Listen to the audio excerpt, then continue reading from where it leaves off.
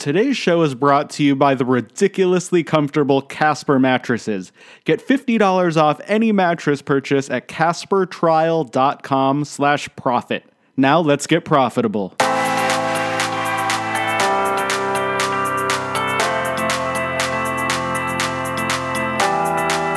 This is the Personal Profitability Podcast with Eric Rosenberg.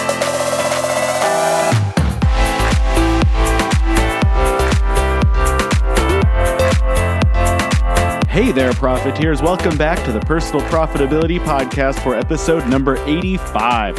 As always, I am your host, Eric Rosenberg, and I am very excited for today's guests, Tim and Amy Rutherford. But before we get to that, I want to chat with you for a couple minutes, give you some updates. So we are doing well now post-fire. Everything's calmed down at the Rosenberg house. Month-old baby's doing well, mom's doing well, so everything is good on that front.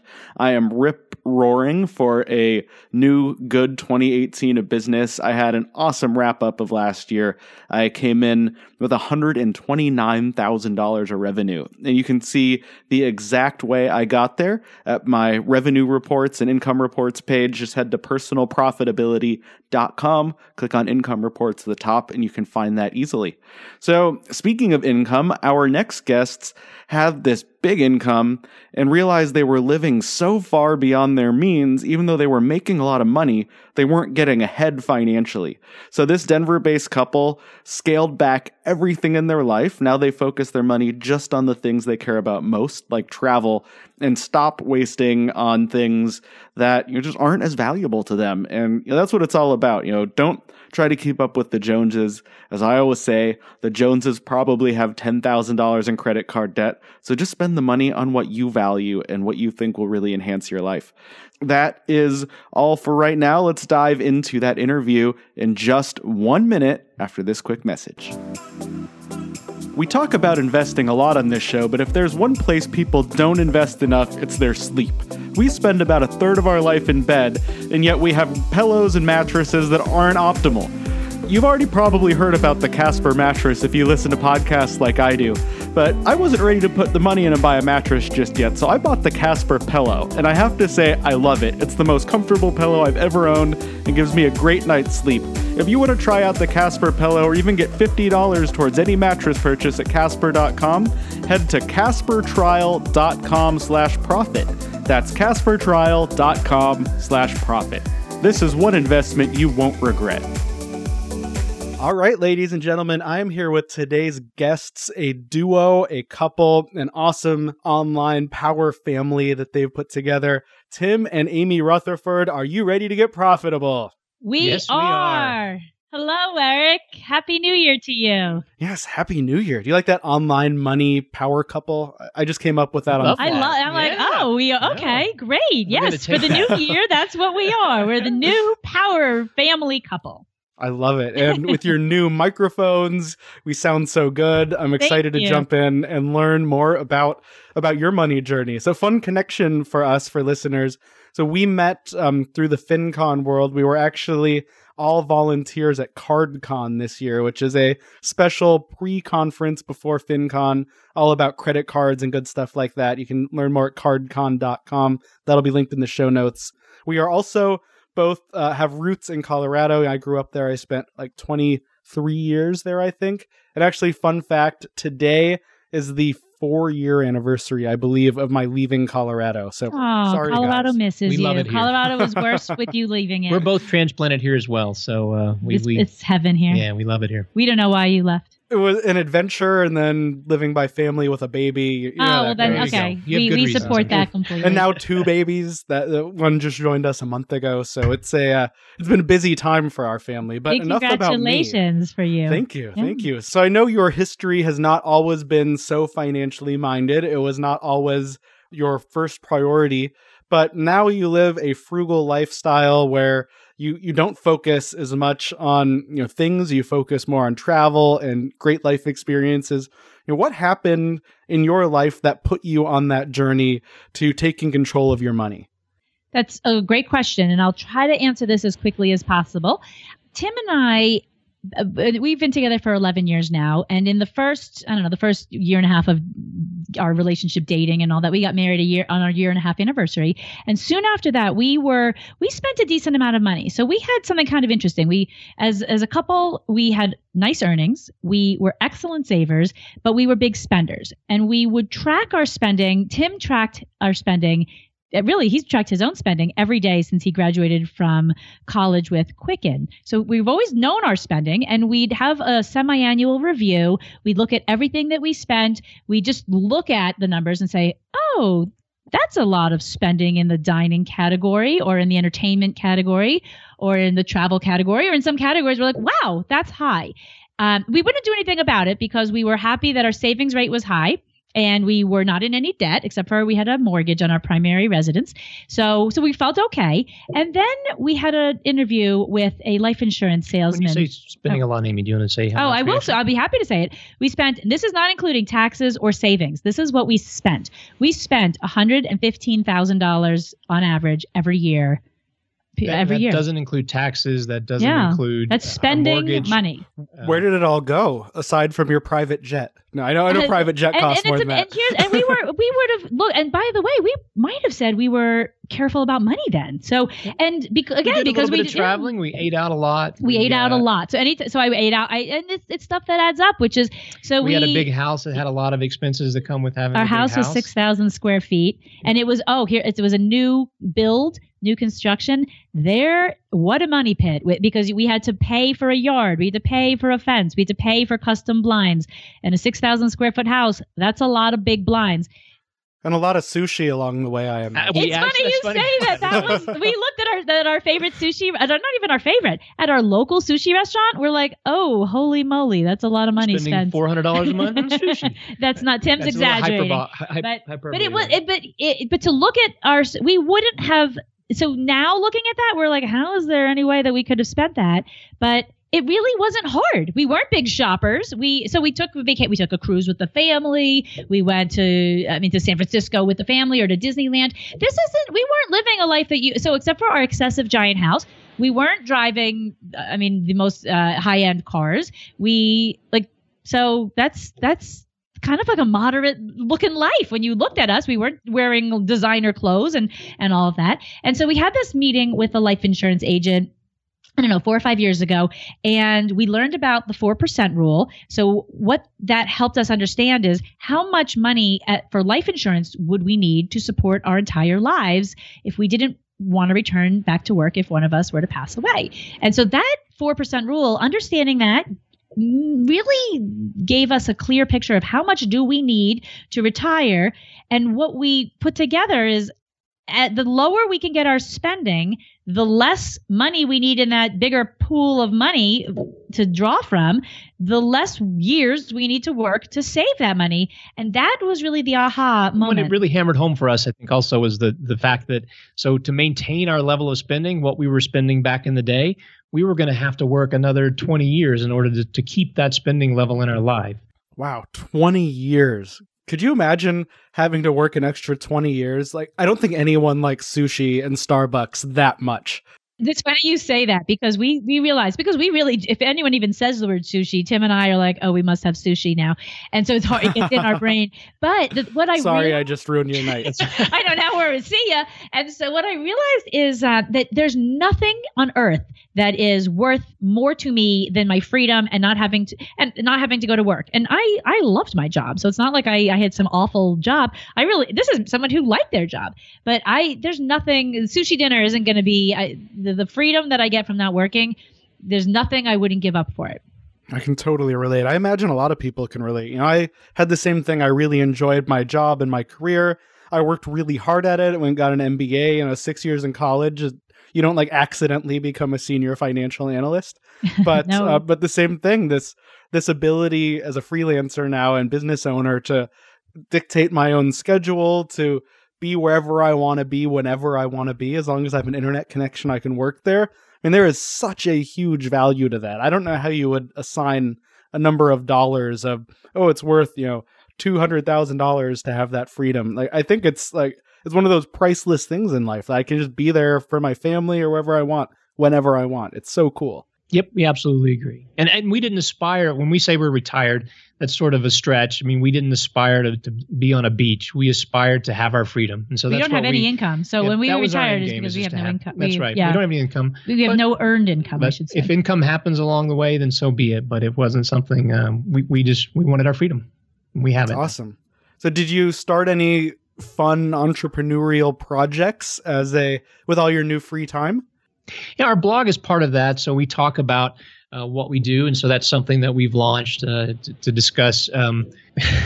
Amy's giving me grief here. To discuss what we've done, how we do it, and how we continue to do it. We also talk about award travel and how you might be able to do that. And so that's something that we've launched in order to potentially have a little bit of income. Our end game there really, though, is to share with an audience how you could potentially be free as well. And so Amy and I feel like we're born again. We're very passionate about our freedom. And so it's funny whenever we start having conversations with people about our new frugal life, I think it immediately turns off a lot of people, especially the people that were some of our current friends who still potentially spend $115,000 a year. They just don't get how they could live with less. Well, what do you tell them? That's a great segue. So for people who want to emulate the spending style you guys have, but not throw away their whole lifestyle, what do you tell them? Yeah, and the first thing we tell them is our life is amazing. And so our freedom, there's no thing, just like Amy said before, that we would trade for our freedom. So all these things that you may have in your life because you can spend a lot of money, well, those come at a cost. And so we just did a post recently about, we have a friend who has a set of lights that he puts on his house every year. And this year, Christmas lights. And so he paid somebody $400 just to install and remove the second story lights, not all the lights, the second story lights. And so we did the math on what it would take to keep this $400 thing in his life for assuming he continued to do this for the rest of his life. So you would need roughly $10,000 in savings to support this one $400 habit. And so if he's saving $1,000 a month, that's 10 extra months of work that he would have to do and save in order to actually keep this thing in his life. That would be a selfless, months of work because it's really for your neighbors. It's not even for you. We love it. So we do love holiday lights. We're super into the holidays. We just aren't going to be spending a lot of money on traditional gifts. But but we appreciate them. But it's not, the lights is one example. So if that's the only splurge you have, okay, great. But when you see those popping up all over your life, it's not just that they add up, but you have to work longer for those. That's something I totally agree with and resonates so much with me. It's actually our mutual friend Paula from Afford Anything. I think she said it right. I quote her all the time. She said, "You can't afford everything, but you can afford anything." So if you pick whatever that thing is for you that you want, whether it's travel or Christmas lights or sushi or fancy cars, whatever it is, you can have that thing. Just what are you going to give up to have that happen? How are you going to stay out of debt with that in your life? That's right. And we've picked travel as where we spend some money is travel. We do it very smartly, but that is where that's 25% of our spending goes to travel, even after we're using awards.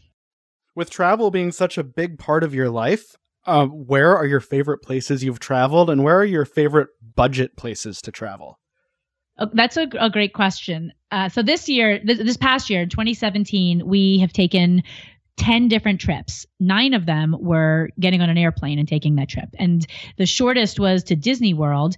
And the longest, I guess, was to Paris and the south of France. So spending $10,000. And when we say we spent $10,000 on those 10 trips, that's every single penny we spent once we left our house. So if we picked up a cup of coffee on the way to the airport, that's in our spending.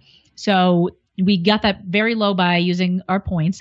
And some of the places that we really love. So there's this trend that I'm really liking. So we were in New York, and by the way, these 10 places so we were in Santa Barbara, we were in Manhattan, we were in Boston, Orlando, France. You should have given me a call when you were in Santa Barbara. I wish we didn't know you. Of course we would have called you. Well, now we're like good friends from this year's FinCon. Of course. Next time we were fast friends. That was an instant connection.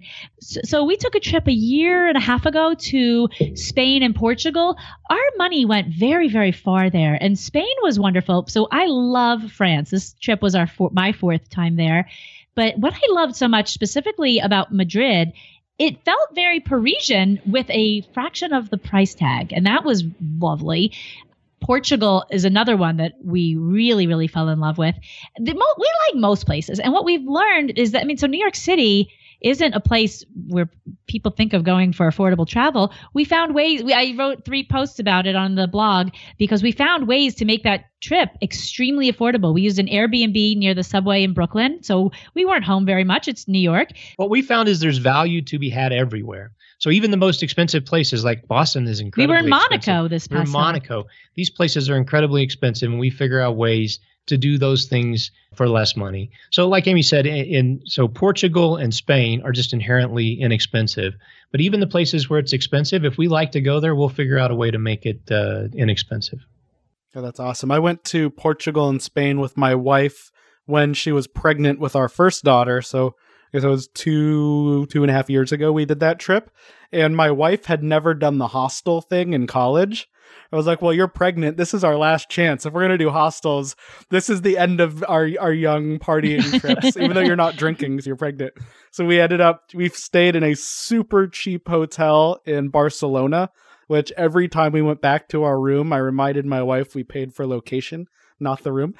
We've had that in Jerusalem as well, where our hotel room was like a smelly closet, but we were like right in the middle of the city. So who cares? You just sleep there.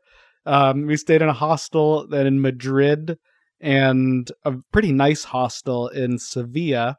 And then we went all out in Lisbon and used points and stayed at the super nice Sheraton. So we ended with a really comfortable note, but that cost $75. So it wasn't that bad thanks to miles and points. And I know that's one of your things too. So what are your favorite ways to earn miles and points? And do you have any favorite go-to credit cards or anything that is your biggest source of miles and points? Yeah, I think so. I was a business traveler whenever I was working. And so for like the last 10 years of my career, I was on a plane virtually every week. And so something I learned through my business travel is that you don't earn miles and points through travel. The best way to earn miles and points is actually through credit card sign-up bonuses typically, or using a credit card strategically to spend money in certain categories. So is there a certain card that we love? I think I'm going to go with 2. Well, okay. Both of we have about 30 credit cards between us in our wallets. And so we have about a lot 15, so you're in good company. Well, we're 2 of us, and we're not doing it as often. We're much more strategic. So when we got started, I think we had many more.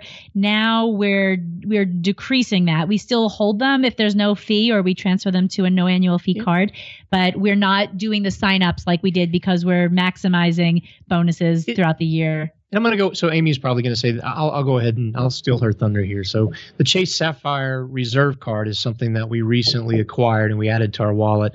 And that's one of our favorite cards, at least in the first year. So one of the nice things about the Chase, that product, is you get ultimate reward points, which is their proprietary points that you can actually transfer to various partners that they have.